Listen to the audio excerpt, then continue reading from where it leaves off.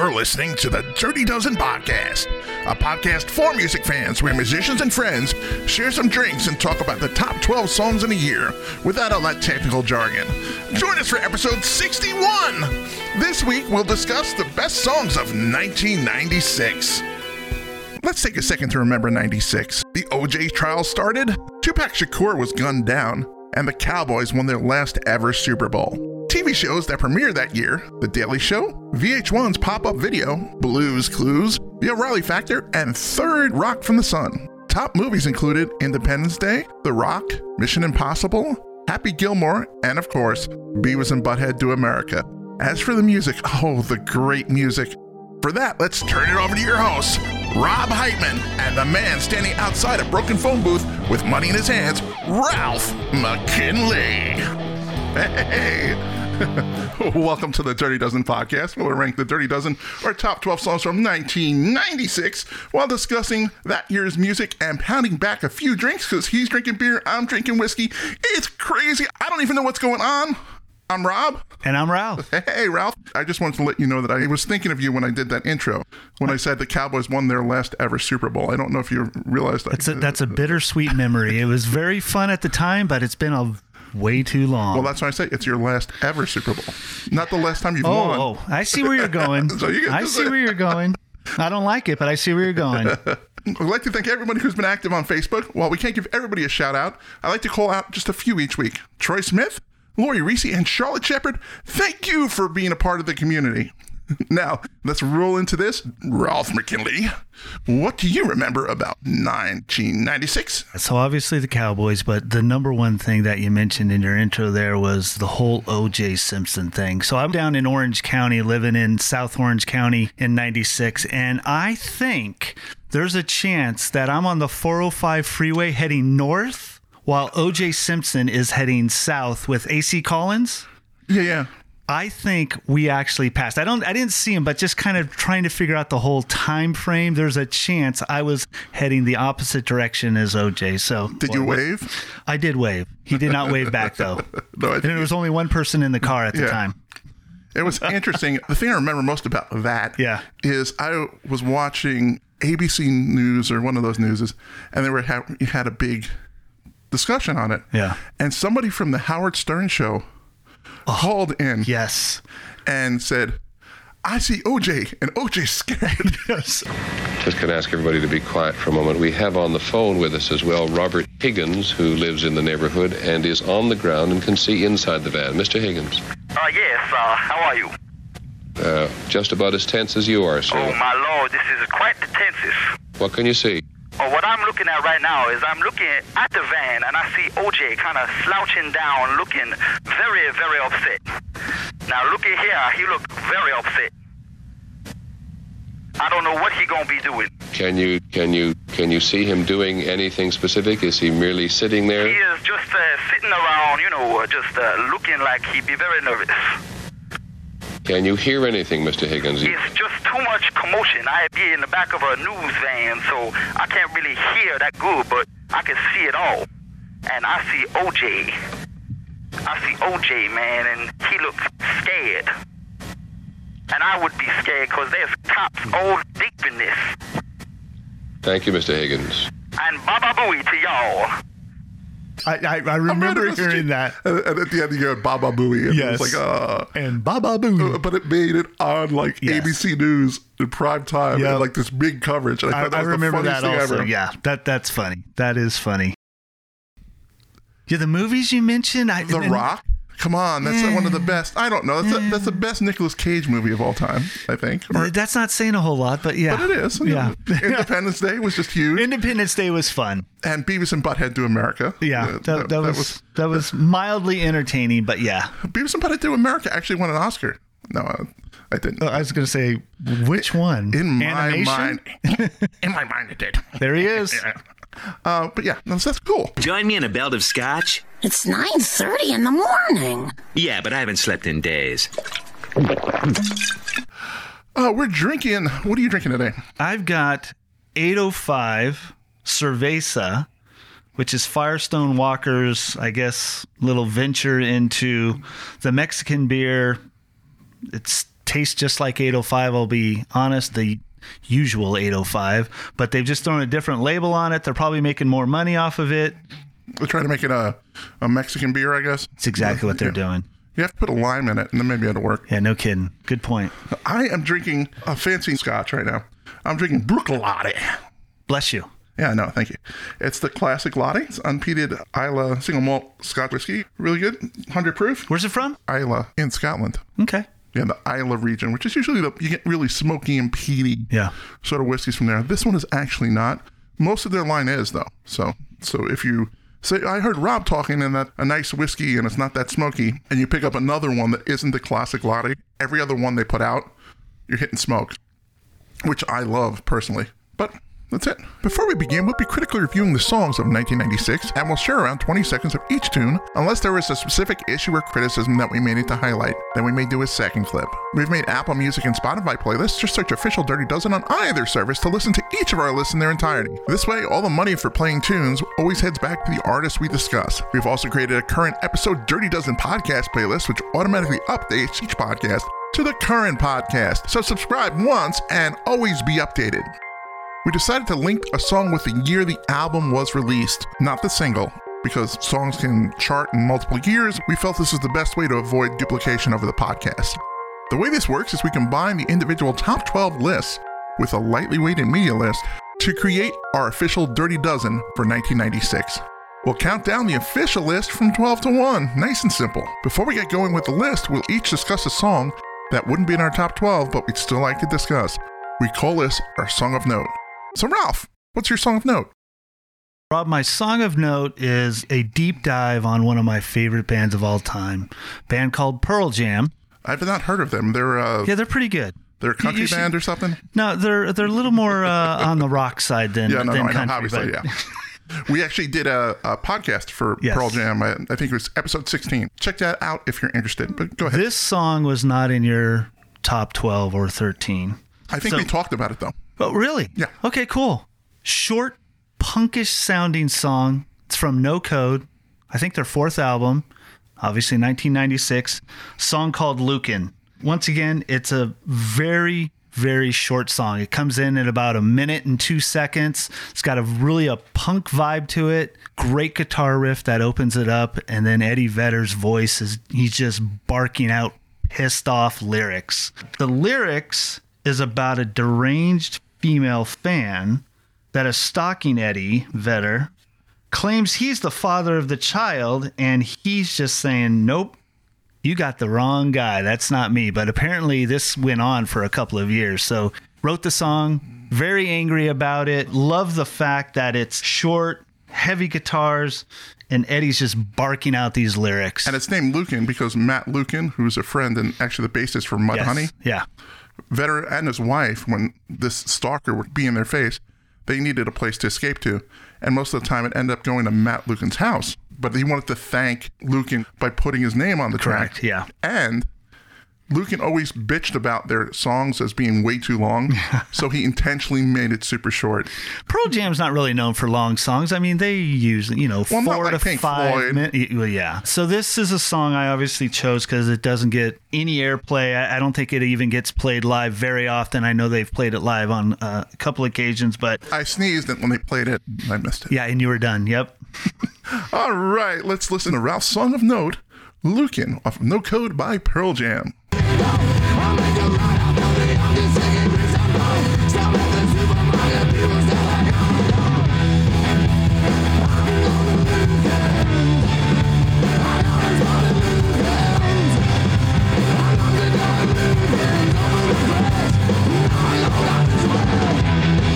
Okay, that was Lukin, Ralph's A Song of Note.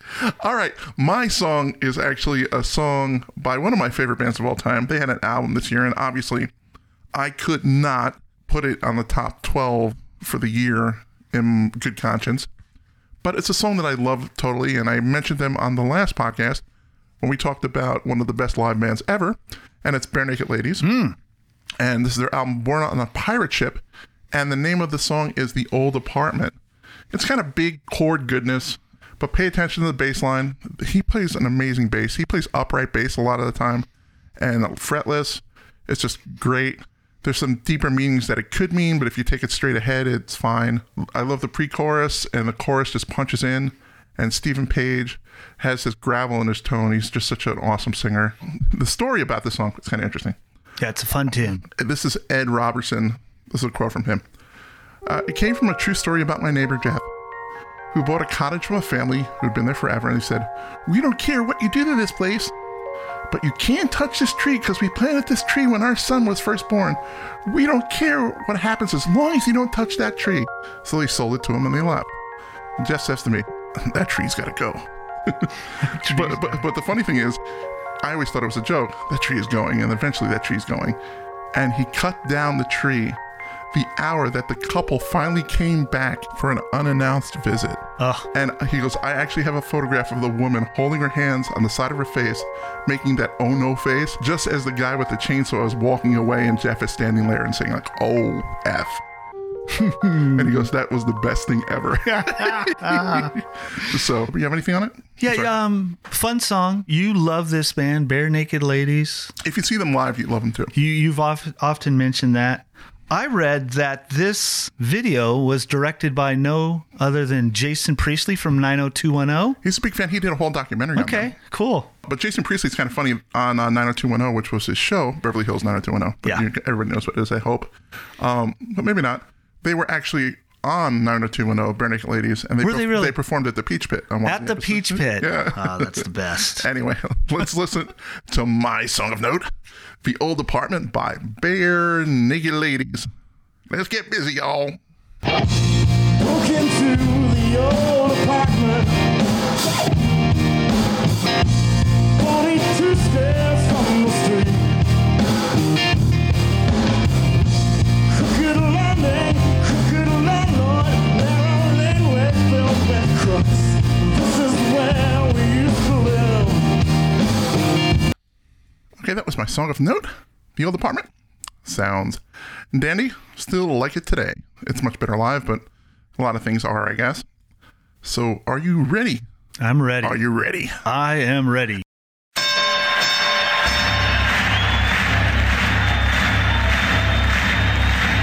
Ladies and gentlemen, welcome to the main event.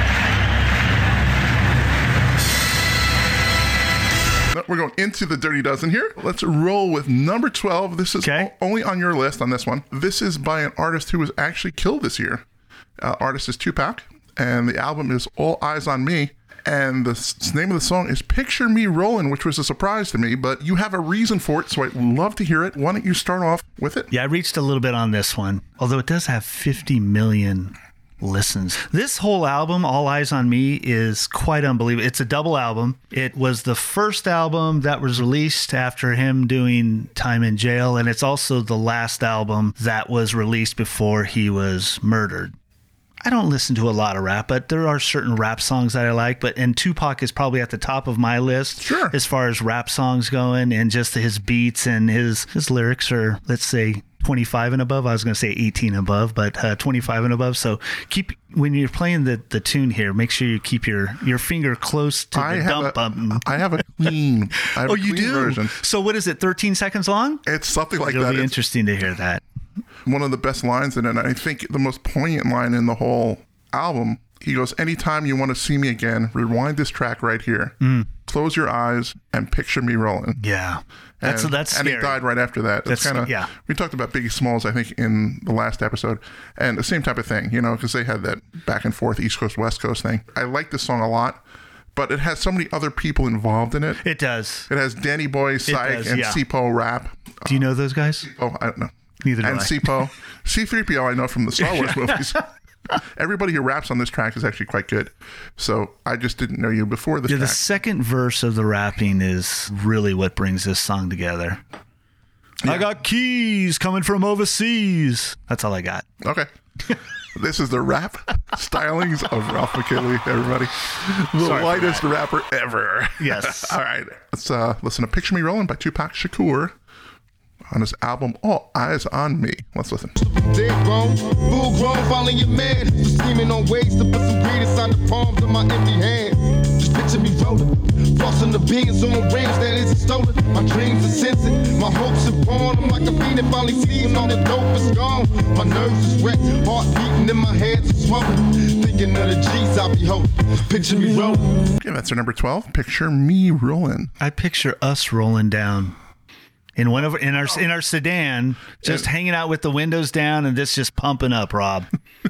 Cruising down by like Valencia or Ventura or Van Nuys, or just cruising down Van Nuys. There you go. Yeah, I don't think that's our scene. All Sorry, I digress. So anyway, that was our number 12, Picture Me Rolling by Tupac Shakur, for All Eyes on Me. Now our number 11 is on my list. It's actually my number 4 song. It's by a band called Matchbox 20 from an album, Yourself or Someone Like You. 3 a.m. is the name of the song. I like the strums answered, kind of, it's like a call and answer with an electric guitar in the beginning, which is kind of cool, with the electric guitar doing some just lines on the guitar pretty much. A solid verse that leads to a great melody in the pre, and it's a catchy sing-along chorus. Really good. Simple riff in the verse. It's just so perfect. Actually, Rob Thomas, when he talks about a girl who only sleeps when it's raining, it was about his mother who he stayed home with when she was sick with cancer.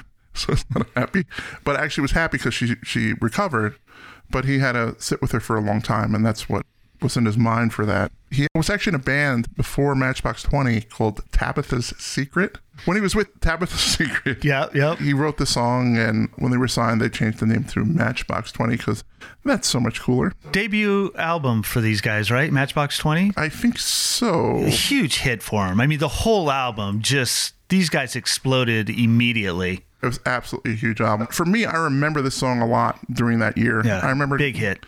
You know, college. This is about college time for me, or in that space. So I remember that. I remember playing in bands and having to sing this song later on. When you play at a bar, it's one of those songs that come up. It's well, the ladies love Matchbox 20. So. Yes, they do. And this album, to your point, there was probably 4 or 5 songs that could have been on there. I picked 3 a.m., so let's listen to 3 a.m. by Matchbox 20, our number 11 overall.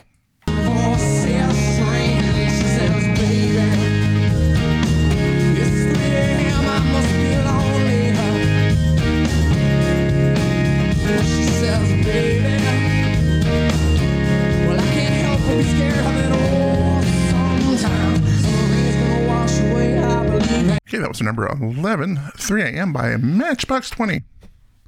Now, let's move to our number 10. Top 10. Here we go. And this is on both of our lists. We actually did a podcast on this band in episode 19. The artist is Stone Temple Pilots off of the Tiny Music album. It's called Trippin' on a Hole in a Paper Heart. It was my 10. It was Ralph's 10. And it's the 10 overall. Go figure. Awesome. So, Ralph. We hit 10s. We hit 10s. It's triple 10s. So, Ralph, why don't you take the lead on this one? I had the last one. All right, cool. I'm going to start off with a question, but then I'll dive into this. Like, what does tripping on a hole in a paper heart, what does that mean? I'll tell you what it means. Okay. Scott Weiland on acid. But listen, this song, awesome song. Actually written by the drummer, Eric Kretz. Lyrics by the late Scott Weiland. The song opens up with a cool guitar riff. Scott Weiland's vocals kick in. Great guitar work throughout the entire song. At times during this song, it sounds like there's 2 different people singing, but it's actually Weiland just changing his voice, which I think is very cool. But great song. Good choice at number 10. Yeah, great tune. I have a couple quick notes. I love the chord hold into that driving drum. The verse is really fast moving. The transition to the chorus may have like slight echoes of Led Zeppelin's Dancing Days, which I kind of hear in there. The chorus is just so epic. I am, I'm not myself, I'm not dead, and I'm not for sale. Solo is pretty strong. The synth actually adds to some of the notes. This was like a weird time for that band too, because Weiland had just been arrested for drug possessions a few months earlier, and he was dealing with a lot of stuff. So. Yeah, Weiland was one of the best frontmen I've ever seen live. I mean, he had the energy of 10 people. Who did you see him live with? I saw them live. That's funny you should ask that, and it's a long list. I went to see K-Rock Weenie Roast 25 years ago. Okay. So bands that played there, off the top of my head, Coldplay. Okay. playing it when they first started. Like they're at 2:00 in the afternoon, starting everything off. Jane's Addiction, Good. Stone Temple Pilot, a brand new band, which was very hot at the time, Linkin Park. Okay, they're a big band. 311 played. I like 311. Shaquille O'Neal came out and rapped with 311. It was one of the highlights of the entire show. There you go. It was just hilarious. We stick to basketball, don't act, don't ground. Well, guess what? We got trophies to this. I'm mad 2 times, mad as shit. Y'all probably never like what the I did. I'm not a role model, I'm a real model. Raise your own bad kids. I want y'all to hear me. Respect me as kids. Yeah, he put out a whole album. I can't even imagine. Yeah. Can't even imagine. All right, let's listen to our number 10. Everybody's number 10. It was my old number 10. It's my current number 10. It's my Ralph's number 10. Everybody's number 10. Chipping on a Hole in a Paper Heart. Stone Temple Pilots off of Tiny Music. Let's listen to the bad boy.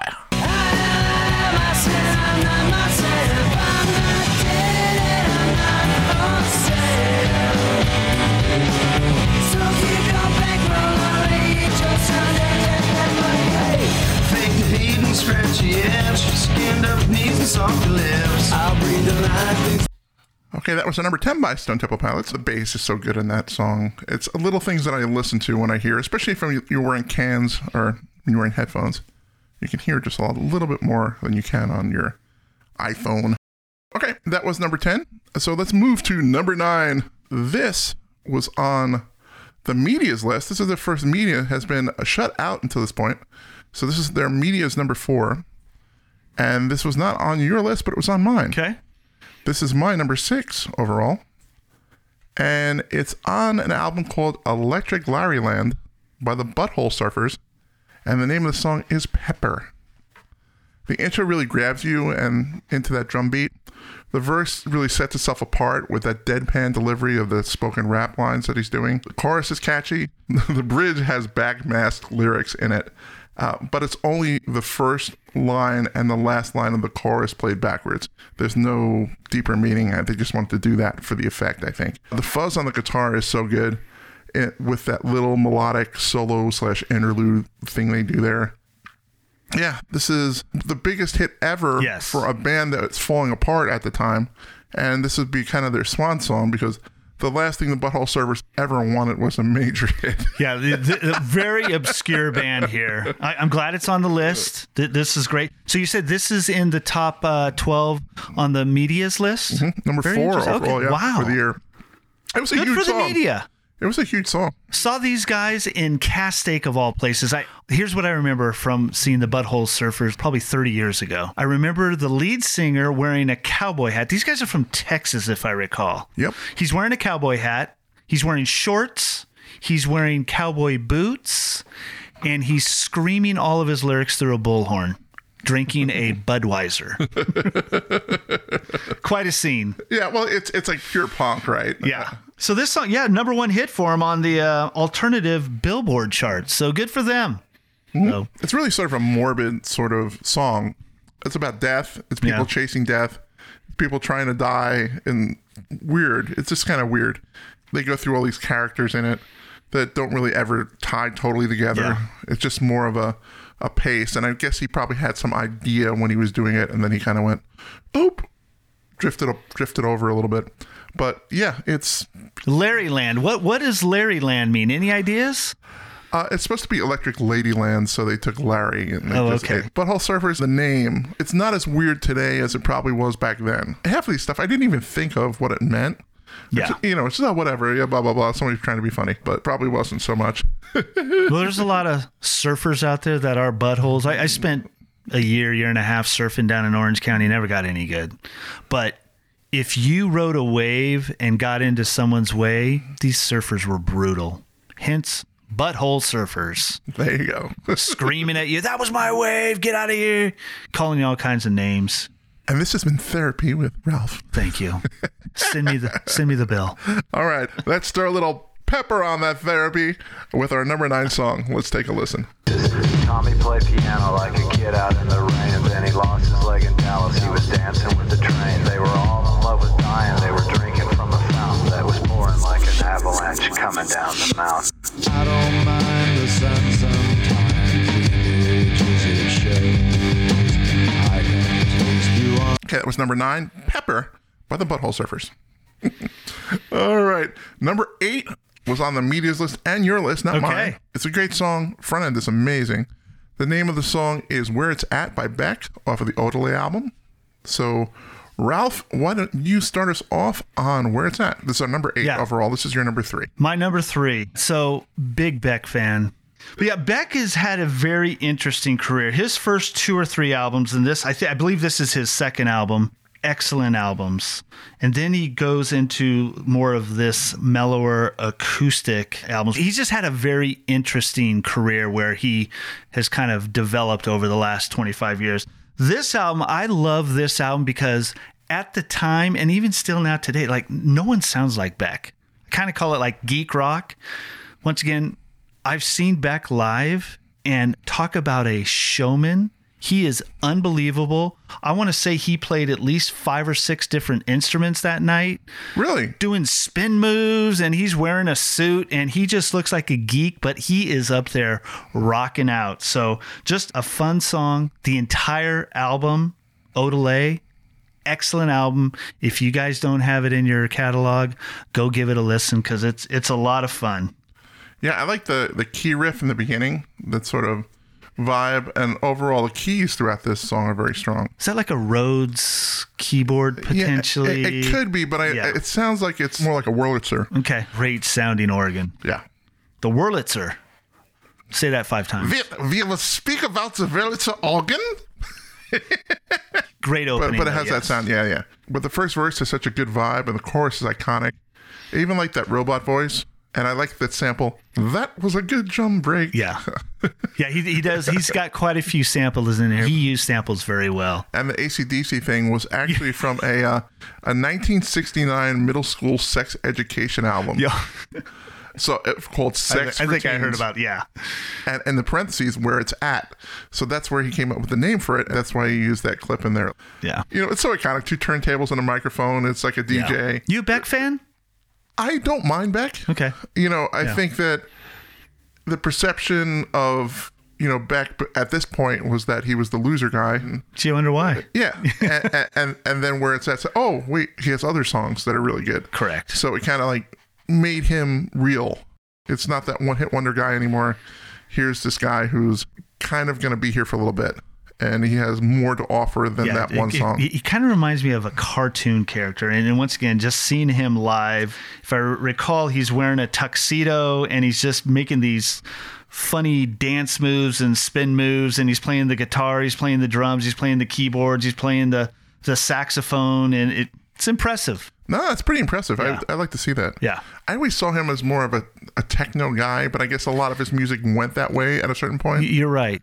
So, you're right. Like I said, like he's ebbed and flowed, and he did have a period of time when he got a little techie, which is not my favorite Beck era, but early Beck stuff, and then right after some of the early Beck stuff, he did a couple of very mellow acoustic albums. Spot on.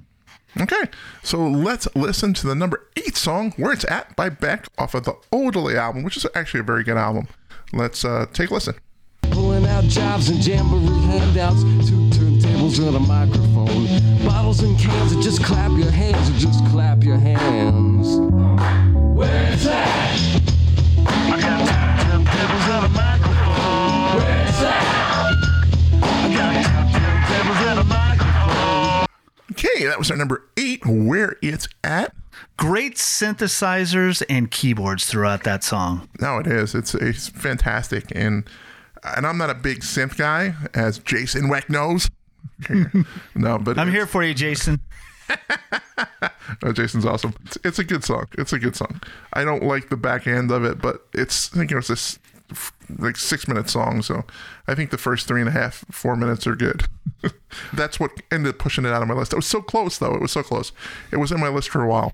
But anyway, and actually the next song was in my list for a while too, but it didn't make my list. Really? Okay. And then it's on your list, obviously, and it's on the media's list.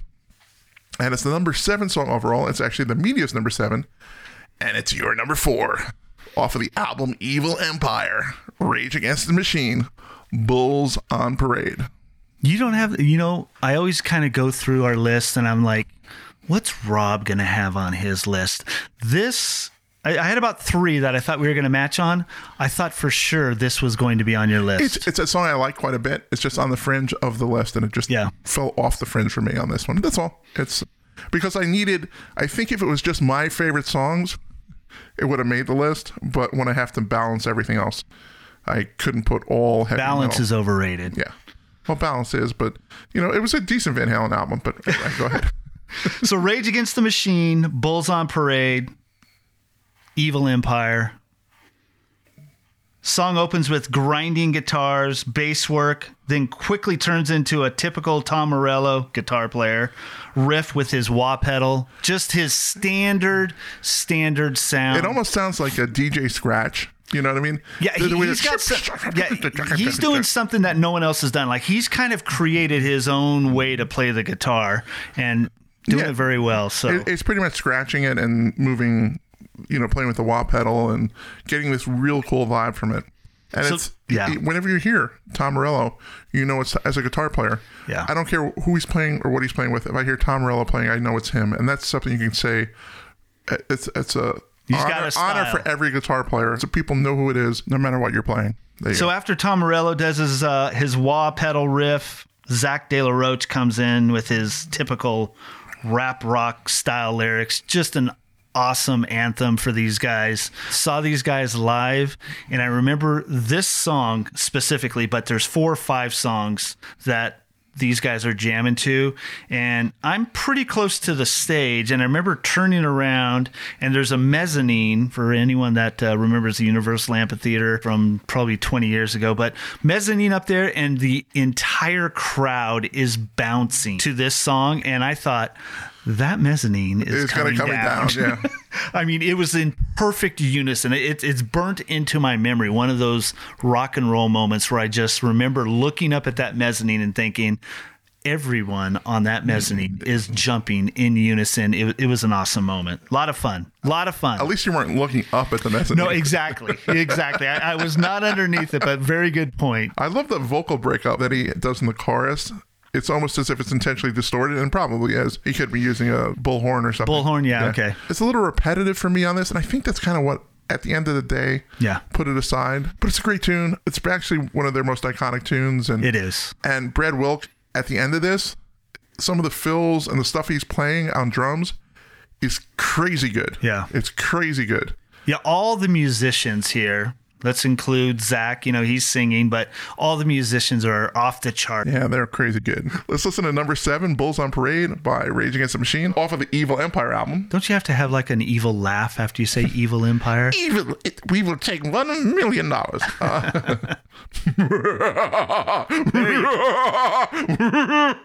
There you go. All right. Let's go to Bulls on Parade by Rage Against the Machine. Let's listen.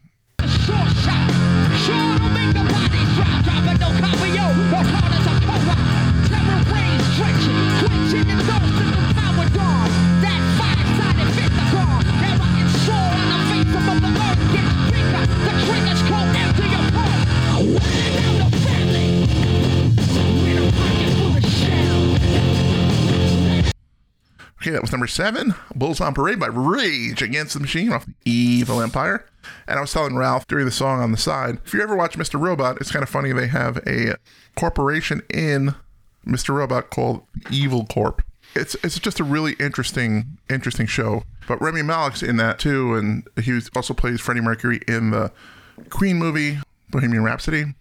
And he's actually playing a villain in the new Bond movie. So I'm looking forward to hearing that too.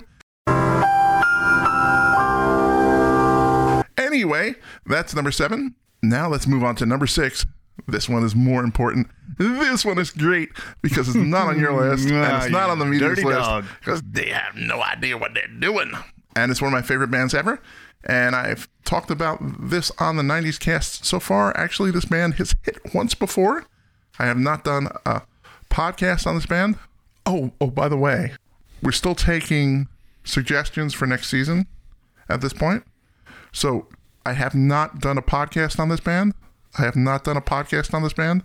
So if you want to suggest this band, that may not be a bad idea. So after the 90s are over, you're going back to bands. Yeah, we're doing bands, and then we'll do something else probably later in the year. Haven't figured that out yet. Anyway, the band is Cake. The album is Fashion Nugget. It's my number 2 song overall, and it's called The Distance. This is the first song ever that they've found that actually starts with the first word, reluctantly. A little sidebar. It's a great opening. The way that they did this track is when they go into the studio for this song, John, the singer, he wanted to keep working on it, but he was only allowed to do 3 takes just to get it fresh, and they took the full take all the way through. Is this the record company that says, look, you've got 3 hours to do this, you get 3 takes? No, but it was a producer, and it was kind of a band thing. Oh, okay. That they wanted to keep it fresh, to sort of get that good energy and that new energy in making music. I love the way he attacked it and the freshness of it in the actual take for The Distance. He likes to think that his version, I've seen him play a couple times, is better when he does it live now because he's changed the melody just slightly or the timing just slightly. I don't necessarily think so. You've seen Cake a couple times? Yeah, I love the original way that they do it so much better because I guess that's what I listen to more. And once you get used to a certain cadence, and it may be better the way he's doing it now, but in reality, you expect to hear it a certain way, and when they try to do something new with it, it's almost like they're ruining their own song just a little bit. It's like, well, it's on the album that way, and that's what I heard a billion times in my life. So I haven't dove into the lyrics very much, but I picture this as like, Cake is like a fun band to me. I really enjoy Cake. This They're seems a like political band too. This is a fun song. Do the lyrics match that? Because I don't know too much about the lyrics. It's kind of a spoken word in the beginning. Well, the Cake is always pretty much like that. But the song is generally about the futility of trying to make it in corporate America, pretty much. But despite the political overtones, there's a lot to like. So the bass in this is sick. The main riff I love a lot. They use something called the melodica. Have you ever heard of that instrument? No. It's it looks like a recorder with a keyboard on it. And it really cuts through and you hear it distinctly in the chorus and you hear it in certain parts in the song. And it's kind of interesting because it's not a normal thing to hear. Especially in a rock and roll band. Yeah, actually, it was used a lot in hip hop. I think that's where they found it. The reason that they can do all of these weird instruments and such, because they have a trumpet player. Yeah. But the trumpet player also plays melodica and he also plays some keys. So it's interesting that the trumpet is actually limited in this track as opposed to some of their other tracks because he's playing melodica as well. Yeah. So I kind of like that. So it's not as much trumpet. The chorus is great. It's one of these great songs. The music video was good. Big hit for them. Yeah. It's probably their biggest song. Mm-hmm. They still putting music out? They haven't put anything out since 2011, but you never know what the future brings, I guess. Okay. So it's our number 6 overall, The Distance by Cake. Yeah, and the funny thing is, when you name a band going forward, you have to think about the internet. So if you search Cake on the internet, you know what you're not going to find? The band. That's right. You're going to find recipes for weird stuff. Anyway, for angel food cake, different cakes, mini cakes, chocolate cake, distance cakes. Anyway, let's listen to Distance by Cake off of Fashion Nugget. The cup, but he's driving and striving and hugging the turns and thinking of someone for whom he still burns. He's going the distance. He's going full speed. She's all alone in a time of need. Because he's racing and racing. That's a great riff. I was just about to say, that is a very cool guitar riff right there. Yeah, you can tell it was written by a guitar player. That's The Distance by Cake, our number 6 overall. Love Cake. If you haven't gotten into Cake, you need to do so. So anyway, our number 5 is a band that probably needs no introduction. It was on our episode 14 of the podcast. This was on Ralph and my list. This was my number 11, Ralph's 6. Off of one of the most controversial albums by them. It's a very polarizing album, Cold Load by Metallica.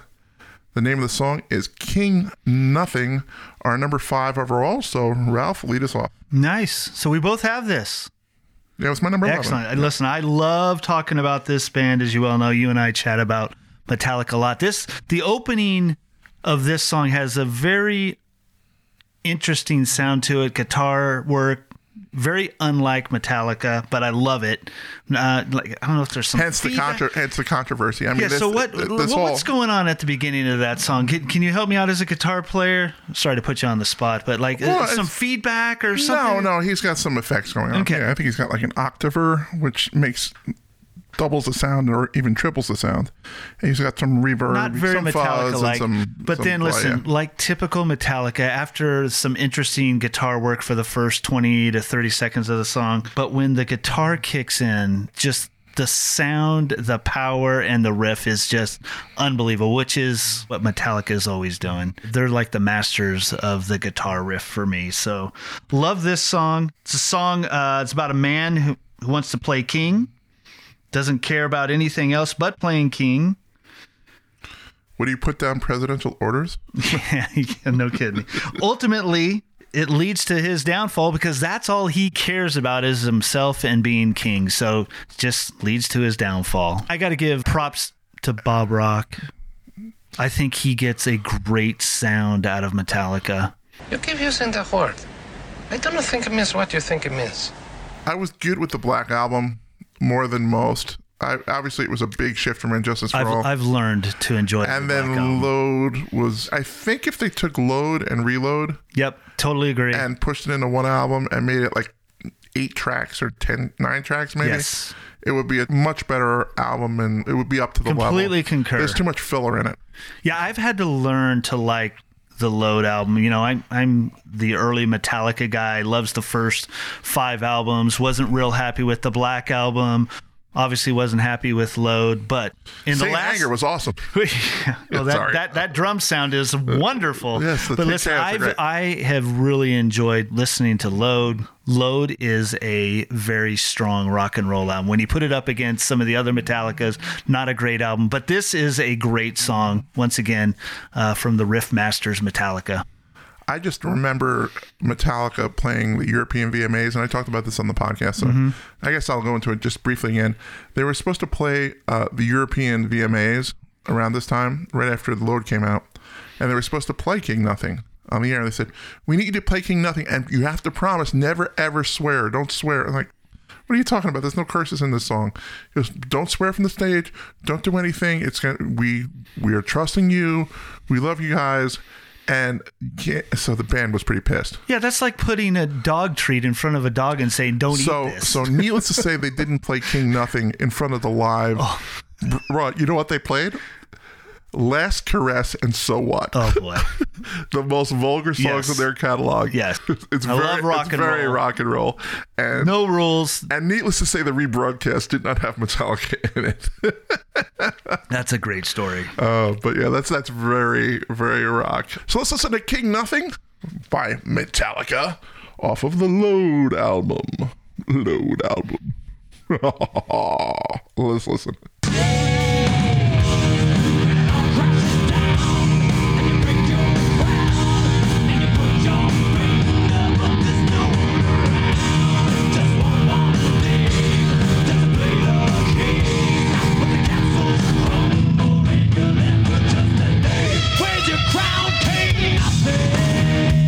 Okay, that was King Nothing, our number 5 song overall. Let's move to number 4.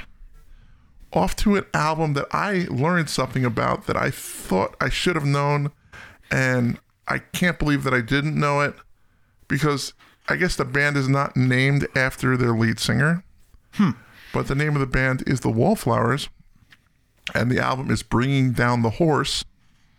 This is the number 4 overall. This is my number 3. Not on Ralph's list, and this is the media's number 6.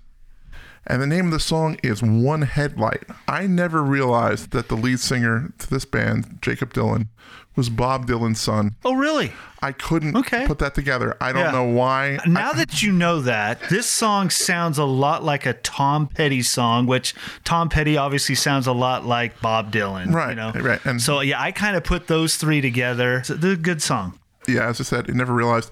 But I love the guitar lick in the intro. It's almost fading with a bunch of reverb. It's just so good. The vocal delivery in the verse and the keys are great. I like the slide guitar right before the chorus. I've got that as a note. The slide guitar is great. And the slide heavy delay on the interlude. It just feels great, you know? Jakob Dylan was quoted with regards to this song. I tend to write with a lot of metaphors and images, so people take them literally. He doesn't talk like that, but the song's meaning is all in the first verse. It's about the death of ideas. The first verse says, the death of the long broken arm of human law. At times, it seems like there should be a code among human beings that is about respect and appreciation.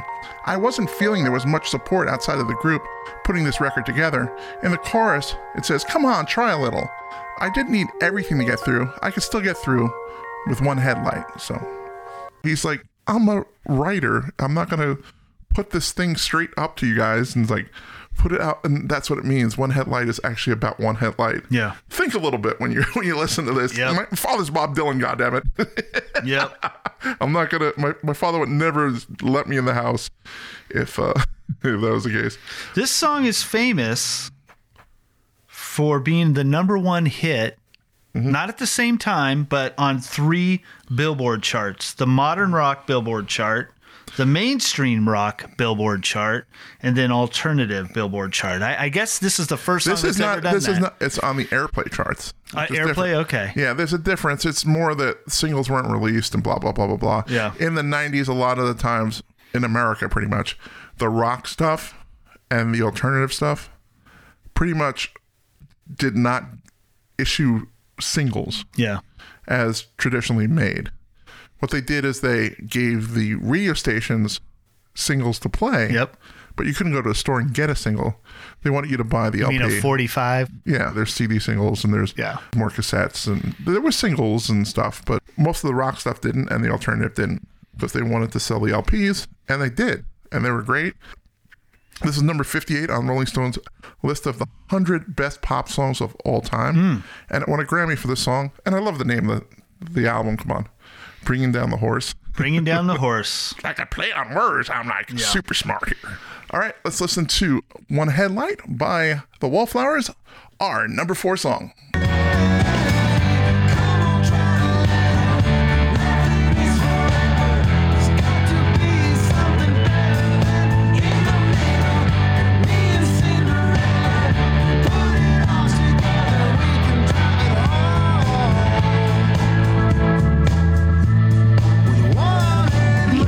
I tell you what, you start digging that song apart and listening to the lyrics and breaking the lyrics down. He is so talented at crafting lyrics, and I gotta imagine he grew up with lyrics being an important thing in a song in his household. Great song. I love it. And it made my number 3. That's how important the song was. And I just remember it. It's like, oh my gosh. And now the next song, let's move to our top 3. And you picked the wrong song, but it's our number 3 song overall. But we only have one from this band on the countdown. And it's one of the best musician bands ever. This is off of the Enema album. Enema, I always say it wrong, by Tool. And the name of it is Enema, which is kind of a mixture of anima, which represents the perfect female encoded inside every man. It's called anima. And anima, as we all know, is flushing the colon out with water. Yes. Good old Tool. And anima for Tool. This is your number 1. This is not on anybody else's list. I had another Tool song, which I love, on this album, which didn't make the list, which we'll see later. Let's go talk about this one. Go ahead.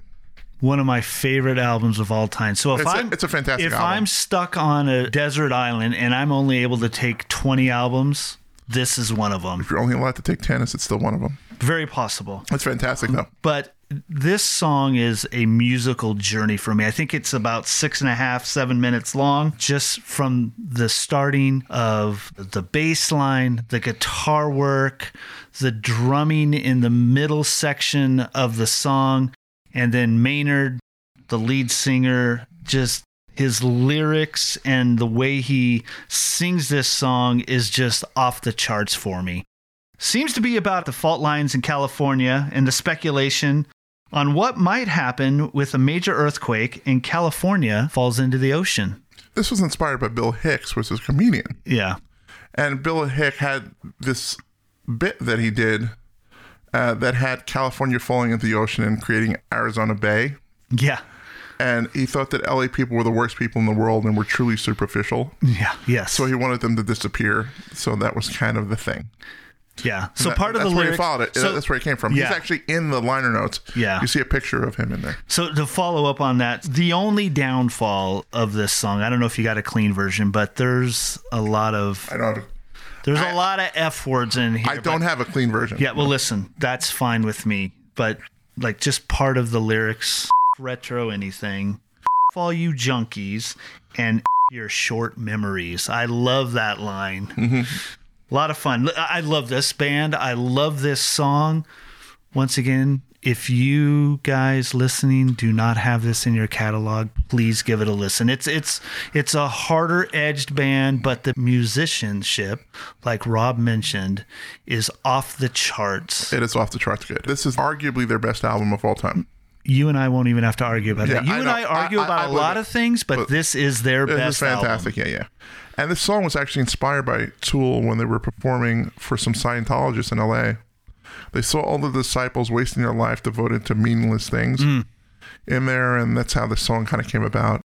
Heavy from the beginning. What a great riff. Love the bass and drums underneath the verse. Yeah. The chorus, the build is just so great.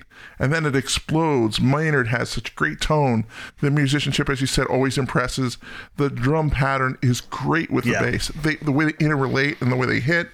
And some of the hi-hat work as the beat stays straight is really impressive. Like, you'll hear the beat going straight, but if you listen to the hi-hat and the cymbal work, it is crazy what's happening on the side, and he's still able to keep the beat. I'm just so blown away as a musician. I love the guitar work in the bridge, sort of soaring and echoing. Learn to swim.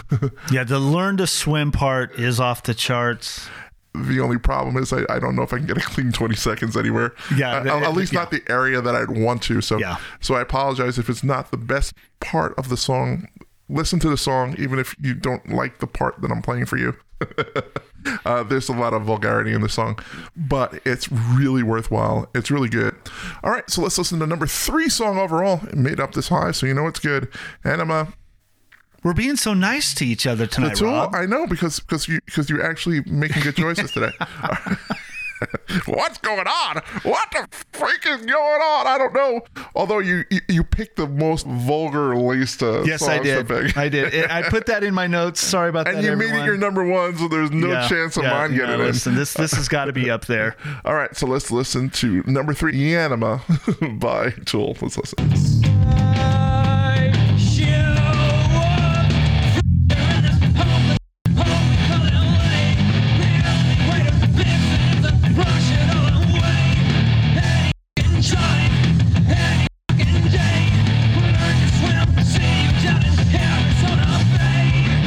Okay, that was number 3, Anima by Tool. That's a wonderful song. It's a great song.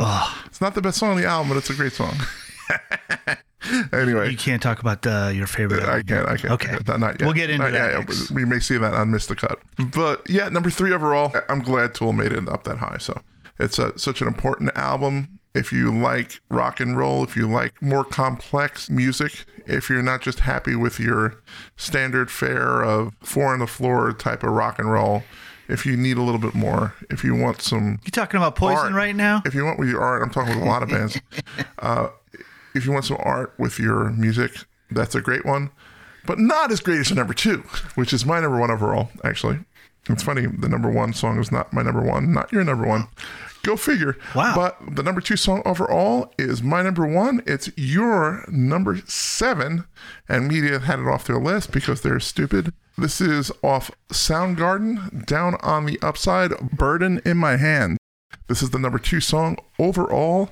And as you know, we love me some Soundgarden. Yes. They're one of my favorite bands, period. And we started the whole podcast on Soundgarden. That was our first episode, so you know we love it. It's a really interesting time. They recorded Down on the Upside differently than they did in the past. They used to record a demo, get the demo down, and then they'd go into the recording studio and record it. But sometimes that feel of the demo as being fresh and energized was gone. So what they did this time is they recorded the demo as final to capture the performance. Like Kim, when he was playing in the studio, didn't know this was happening. He thought he was recording the demo. And the next thing he knows, they're finishing the final and he has to do some last-minute guitar touch-ups. They were going through some really hard times as a band, a lot of conflict. Had a bass player who was hating on the crowd every other day and picking fights. Chris and Kim kind of feeling separated. Wait a minute, a rock and roll band acting out? Really? I know, having issues. I Come know. on. I know, it's hard to believe. Yeah, Kim was having issues with the lack of collaboration on his album. He had one of the songs on the album was his. I'm not going to go into that one. It's not this one. But let's jump back into the song here. Right from the count in, Chris's vocals soar with emotion and power in the song. The acoustic riff underneath reminds me of something that would appear on Led Zeppelin 3. But I love how Kim comes in with that electric riff and the right before it goes all rock into the chorus. It's so funny. One of the misheard lyrics when he goes, "I shot my love today." That's not what I thought it said. Forever. That's not what I thought it said.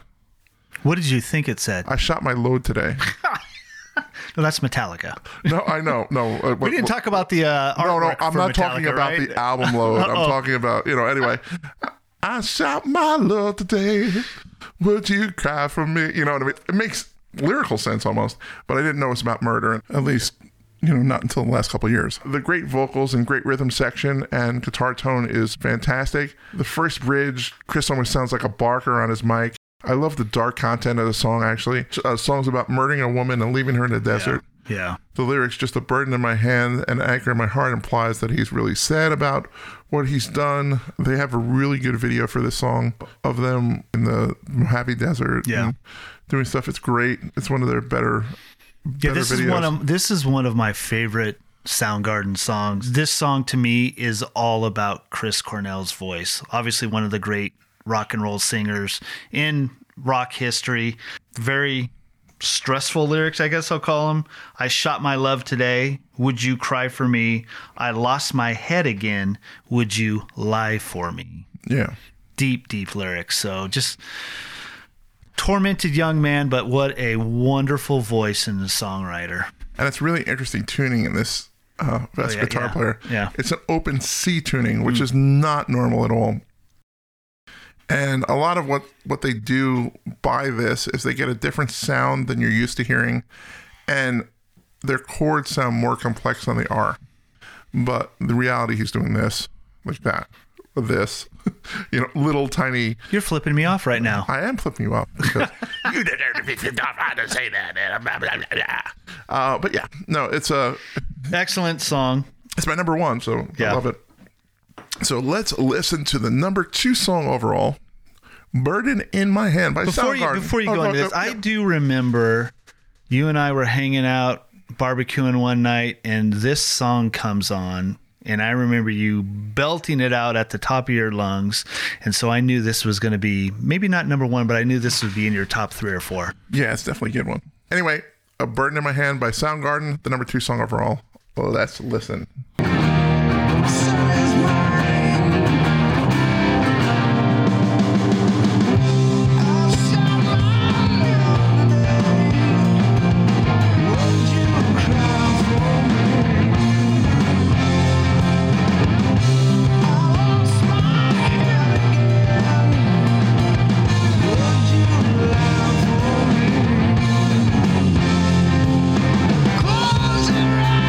Okay, that's our number 2. I have a confession. Burden in My Hand, what? After listening to that song just now, I have it at number 8. It should have been higher. Yeah, it's fantastic. It's a great song. Burden in My Hand by Soundgarden. It's our number 2 overall. Now we're getting to our number 1 overall. And this was, of course, on everybody's list. The Media, the Ralph, the Rob. Nice. It's on everybody's list. And I have not done a podcast on this one. This is another sad tale about another singer who is not around anymore. The artist is Sublime. The album is Sublime. And the song is What I Got. And this is Ralph's number 2. This is my number 5. So Ralph, and it's Media's number 2. Go ahead. Wonderful, wonderful song. The whole album. Once again, I'm taking 20 albums to a desert island for the rest of my life. This is going with me. Sublime is, if I'm hanging out at a party, poolside, having some cocktails, Sublime is playing. I mean, Sublime is a wonderful soundtrack to having a cold beverage in your hand, hanging out at a pool, hanging out with friends, and having a good time. Love this band to death. And for me, the hardest part about this was whether I go with What I Got or Santeria. Up in the air with both of them. But you keep going. Yeah. Obviously, the unfortunate story about Sublime, lead singer, lead songwriter, extremely talented, Bradley Nowell, passes away soon after this album is released. This is before it was released, actually. So he passes away just before it's released? Yeah. Okay, gotcha. So he obviously misses. I mean, this is a huge album. This is a huge hit for Sublime. He doesn't get to see any of this. Yeah, they were signed to Skunk Records initially. So they did have a couple albums, 40 Ounces to Freedom and Robin the Hood. Yep. But they finally got the big album for a major label. He had gotten off of heroin. He had went to rehab. And he was clean. Yeah. Then he started slipping as they started going back on tour. Yep. And then he slipped the morning that he died. He walked into the bandmates' rooms and he's like, "Hey, let's go up to the beach. The waves are crazy. It's like 12 feet. They're all surfers. Yeah. You have to check it out. Check it out." And he had his dog with him. And everybody else was like, "It's like 7 in the morning. We went to bed at like 5. I need sleep. Talk to me in 4 hours." And evidently he went down to the beach, came back, shot up, and OD'd. And his roommate didn't even realize it. I think he's the bassist. And he walked over and he's like, "Look at you. You're falling off the bed, you idiot." And they looked and he saw his mouth all foamed. And then he realized they called paramedics, but it was too late. It was really a sad thing. And I remember from the videos at the time seeing his dog in the videos. Yep, love that dog. Which is Lou Dog. Lou Dog. Yeah, he's written songs with Lou Dog being mentioned. I mean, I think Lou Dog barks in 2 or 3 of the songs on the album. So he obviously has a love for the dog. But I mean, the lyrics for Sublime, they're just around good times, drugs, partying, girls, touring, surfing, just a fun band. I feel like Bradley, like had he not passed away, like these guys potentially were going to be gigantic. Well, they were gigantic even after he passed away, but they were heading towards 25, 30,000 seat arenas and just yeah, they could have been one of the biggest bands out there. Period. Yeah. I mean, this album's all over the place, which I love. I mean, there's rock and roll, obviously. There's rap songs on there, punk rock, reggae, ska. I mean, he touches, and some acoustic songs. Yeah, but he pulls that into most of the things. I mean, you usually get that reggae sort of feel or the ska sort of feel, depending on your point of view, for a lot of that stuff. There's actually an acoustic version of this on the album, which is excellent also. Yeah. No, it's fantastic. And he died in May 25th of 1996, and the album was released in July. So, and it was a big thing for the bandmates to figure out whether they should go on or not, or whether they needed to, pack it up. But they decided to put the album out. They did a little tour around the album, and then they packed it up because it really wasn't Sublime without Bradley fronting the band anymore. Yeah. And they have their own other projects that they did. And all Sublime with Rome, I guess, which is not horrible, but it's not Bradley Nowell. Right. Yeah, the band, as they continued on, or as they recovered from the loss of Bradley, they were a party band and they still drank quite a bit. Remember when they won a VMA for this album?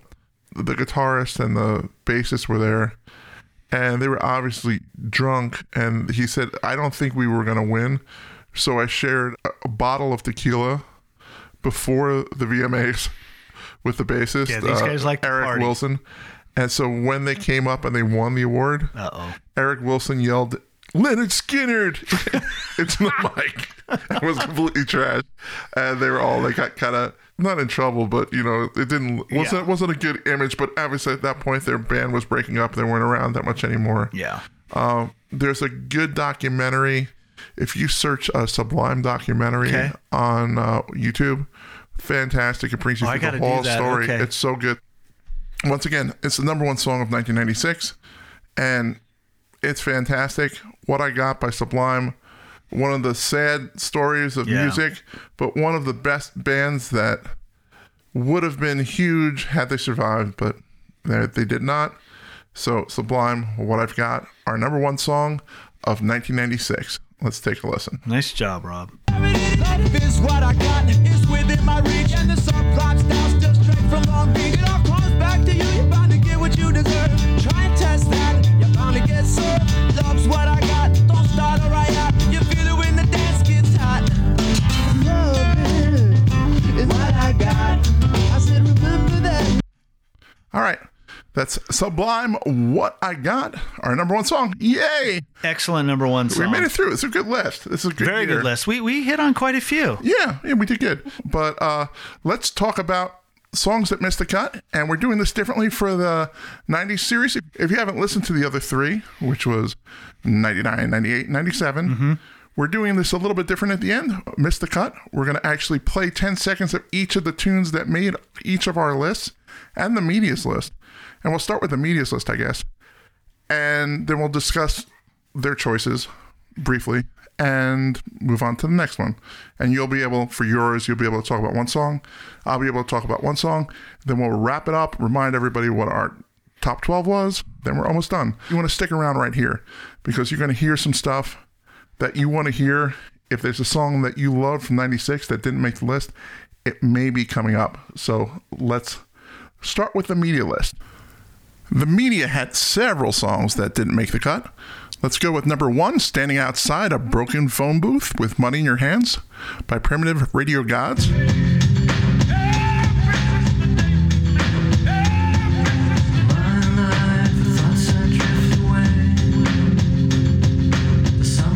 Their number three, A Long December by Counting Crows. It's one more day up in the canyon.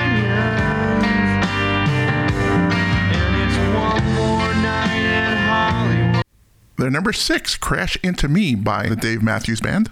Sweet you rock, sweet you roll. Lost for you, I'm so lost for you. Number eight, Killing Me Softly by the Fugees. My life with his words, killing me softly with this song, killing me softly. Number nine, No Diggity by Blackstreet. Baby, you're perfect and I wanna get in. Can I get down so I can? I like the way you work it. No diggity, I got to bag it up.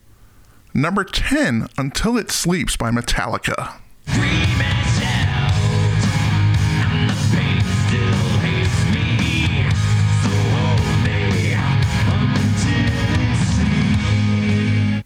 Number 11, Swallowed by Bush.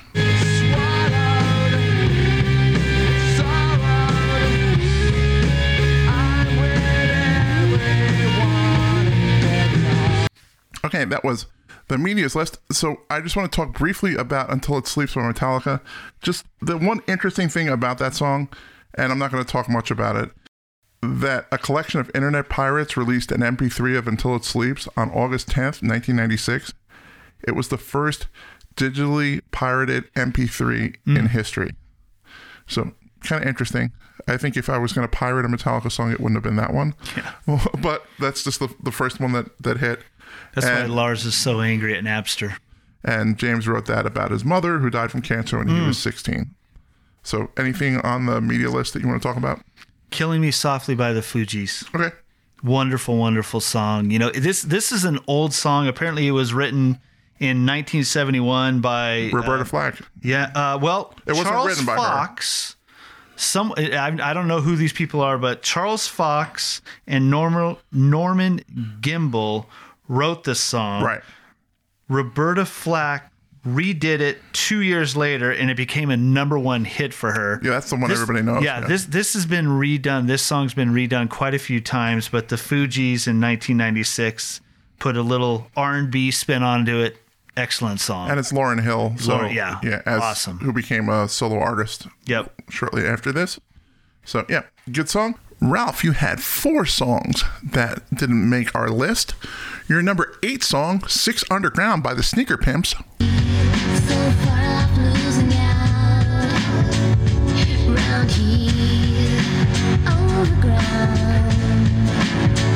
Your number 9 song, Bound for the Floor by Local H.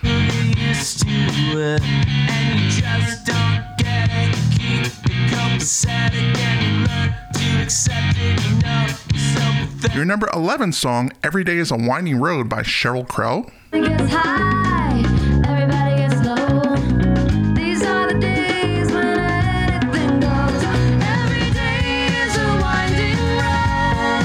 Your number 12 song, Tahitian Moon by Pornophobiros.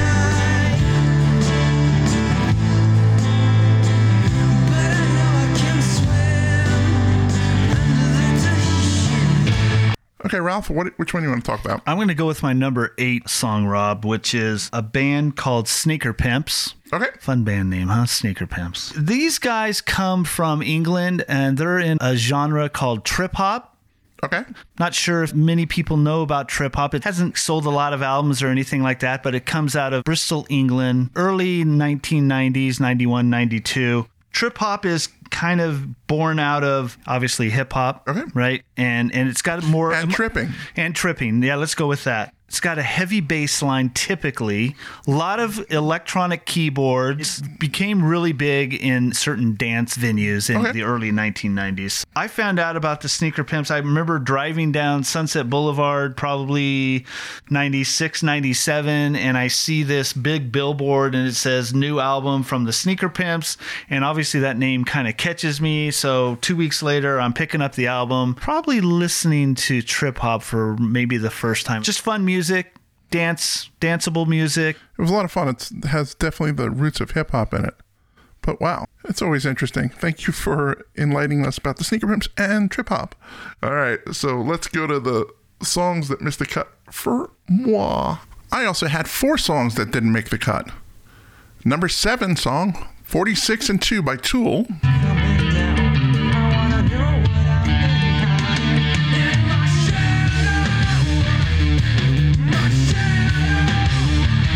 Number 8 song, If You Can Only See by Tonic.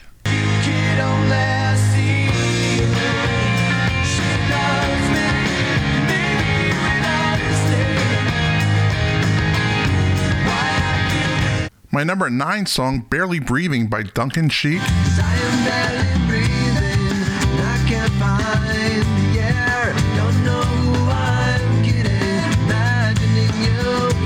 My number 12 song, Mother Mother by Tracy Bonham.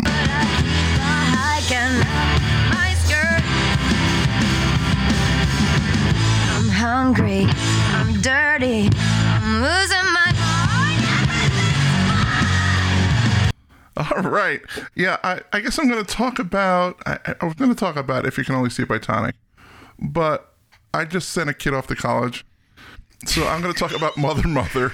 We're on the same page here, Rob. I'm picturing my daughter just saying the same thing you're about to say. It's by Tracy Bonham. It's off of the Burdens for Being Upright album. The lyrics resemble a phone call between a young woman and her mother, understanding how a mother can be overprotective of her daughter even if she's out of state, and going to college and looking to be involved in her life, explaining to her mother her daily things that's happening. And then all of a sudden she's like, I'm hungry, I'm dirty, I'm losing my mind, I'm bleeding to death. Everything's fine. I miss you. I love you. Everything's fine. I know. Being upset with the micromanagement of a mother. Yep. Bonham said I was rebelling. I was just raw. I was just like, get out and do it. Get behind a microphone and just scream. And it was that sort of emotion that came out in this song that I could feel the frustration and the anger and trying to let somebody get off and live their life. It can be tough. You and I are in the same place where we've both sent daughters off to college within the past month. It's funny, you took the words right out of my mouth. I love this song. I'm looking at this song differently now. Just like you said, a daughter and mother talking on the phone and just telling mom what's going on, and all of a sudden she's just screaming, "Everything's fine!" I'm waiting for. I'm dying. Yeah, I'm waiting for that moment to happen. But luckily, it hasn't happened for either one of us with our daughters. But it's funny. I'm in the same headspace you are with this song. Yeah, that's funny. All right, so let's remind everybody what our top 12 actually was. The number 12 song was Picture Me Rollin' by Tupac Shakur. Number 11 was 3 a.m. by Matchbox 20. Number 10 was Tripping on a Hole in a Paper Heart by Stone Temple Pilots. Number 9 was Pepper by Butthole Surfers. Number 8 was Where It's At by Beck. Number 7 was Bulls on Parade by Rage Against the Machine. Number 6, The Distance by Cake. Number 5, King Nothing by Metallica. Number 4, One Headlight by The Wallflowers. Number 3, An Enema by Tool. Number 2, Burden in My Hand by Soundgarden. And number 1 song for this year of 1996, What I Got by Sublime. So Ralph, man, thank you so much, man. It's been so much fun. A lot of fun. Excellent. You know what? I think we kind of connected more on this podcast than most other podcasts. So very cool. Yeah. We didn't get angry at each other or anything like that. Had a great time. What a great year 1996 is. Everybody, we are currently taking suggestions for next season. I want to thank everybody who's suggested so far. We've got a ton of stuff. We're closing that window this Friday. Please go on our Facebook page and check that out. Please do not be shy in putting what you want to be there, Cake. If you like to put cake or something else on there, that would be fine. If you're a big Men at Work fan and you want to put Men at Work up there, if you want to put U2 was up there last year. They lost the Queen in the big vote off. So what'll happen is we'll put all of the suggestions into categories that make sense, and then we'll have people vote on the categories, and the winners will either one or two of those bands will make the final cut for next season. Yeah, it should be fun. I'm looking forward to it. We had some great bands this year. Yeah. I'm really enjoying this 90s, by the way. 90s is such a pivotal part in my life. And I know Jake's and a lot of the people who do this cast, and Ralph too. Yeah. Well, thank you so much for doing this. I love it when you do this cast. My favorite part of the rock and roll era, 1990 to 1996, 97, is like right on target for excellent music. Yeah, it's a great era for sure. Definitely. Anyway, thank you, everybody who's listening to this podcast at this moment. I truly appreciate you. And you don't understand, this is not hyperbole. I truly appreciate you. I truly appreciate your time. I am so happy that you took the time to listen to this podcast. If you can share it with somebody who would like a certain band or a certain year, if you know somebody who was alive in 1996, share this podcast with them. Let this grow organically. I haven't been one to push this out. I want this to grow among friends, and I consider you guys friends. So thank you for being a part of the community. Talk to me on Facebook, the Dirty Dozen page. Love to chat with you about music. Thank you so much. Love you guys. Thank you, Ralph, again. Yeah, thank you, Rob. And God bless. I'll see you in 2 weeks with 1995.